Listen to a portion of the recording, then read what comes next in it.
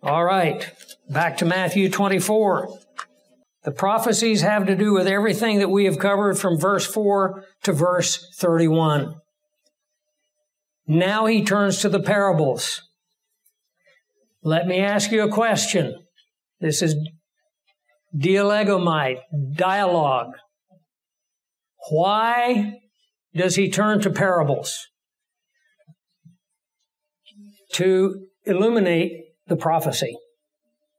He gave us the prophecy. He told us what's happening. Now he gives us parables to illustrate the prophecy. Okay? There are 6 parables. The first 3 are in the remainder of Matthew 24. The parable of the fig tree, beginning in verse 32. The parable of the days of Noah, beginning in verse 37. And the parable of the wise and foolish servant, beginning in verse 45. I'm going to go over these 3 quickly, because when we move on into chapter 25, they get a little bit more complex. I think it'll be very easy for you to get the thrust of the parables that we have before us. So in verse 32, Jesus says, "Now learn this parable from the fig tree." The fig tree has a definite article. What fig tree is he talking about?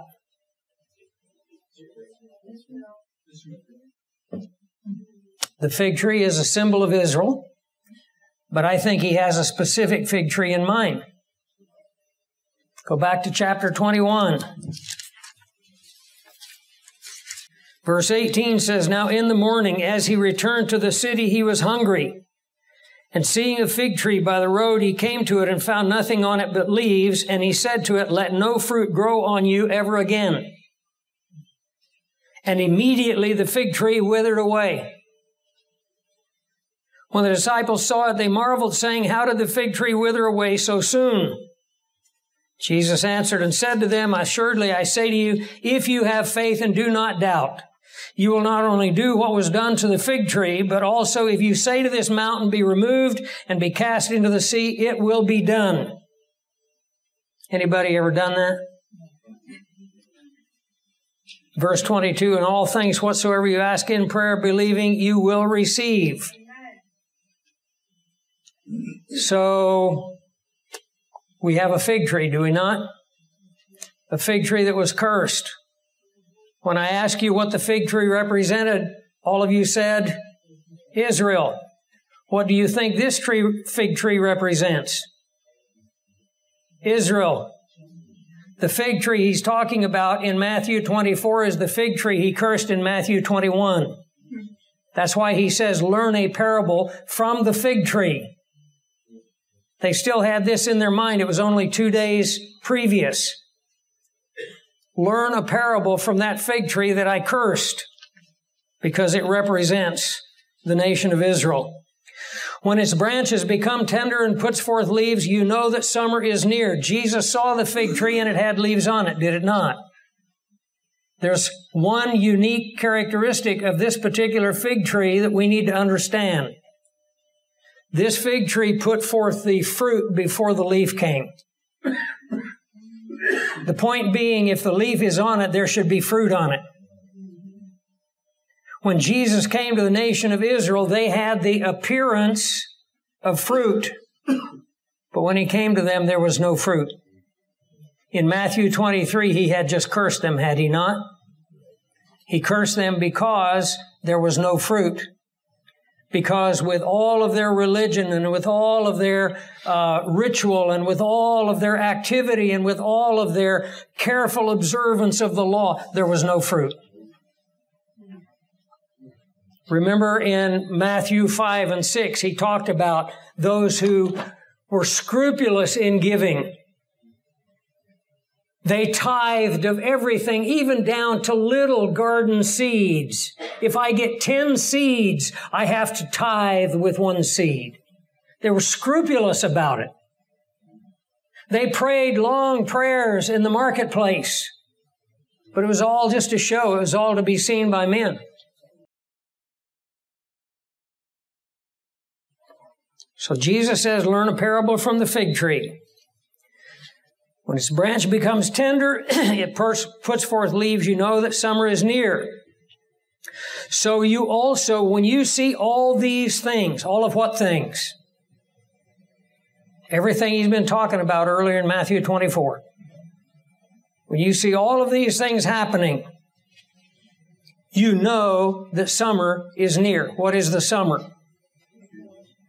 Summer is the kingdom. The kingdom is near. Have you and I seen all of these things yet? No. Many of them are still future. The rapture is still future. Tribulation is still future. Abomination is still future. Great tribulation, all that's still future. But one day there's going to be a group of people who are going to see those things happening, and they're going to know, if they're well instructed, when they see Antichrist sign a covenant for 7 years, they're going to know we've got 7 years till the Lord returns. There's not going to be any question. You and I have no idea when Christ is going to return. They're going to know. They're going to know they've got 7 years. Verse 34 says, assuredly I say to you, this generation will by no means pass until all these things are fulfilled. Now, I'm going to put in a little bit of my personal opinion. I distinguish between absolute doctrinal clarity and my personal opinion, but because the fig tree is symbolic of the nation of Israel, I don't think it's out of the realm of possibility that with the appearance of the nation of Israel, this generation is not going to pass until all these things are fulfilled. He's saying this generation is not going to pass. By interpretation, it's the generation that sees all these things happening. We're not there yet. But by application, we do see one thing. The fig tree is blossoming, is it not? The fig tree being Israel. When you see these things, you know that it's near. So I can certainly tell you that it's near. And it will certainly be fulfilled. Heaven and earth will pass away, but my words will by no means pass away. The word of God is going to be fulfilled. He says, but of that day and hour no one knows, not even the angels of heaven, but my Father only. In another passage he says, not even the Son of Man. Why would Jesus, if he's God in the flesh, not know when that day is? Any ideas? How could Jesus, who is God, who is omniscient, not know when that day is? The answer is in Philippians 2, where it says that he emptied himself. The word emptied himself is kenosis, kinao. Kinao means to voluntarily lay aside certain privileges. Jesus Christ voluntarily laid aside the exercise of certain of his attributes, or of his, he didn't lay aside his deity, he simply laid aside the use of certain of his attributes for a time, in order to make himself subject to the same uncertainties and difficulties that you and I are subject to. He did everything he could to make himself as much like you and I as he could, without sin. He was tempted in all points as we are, yet without sin.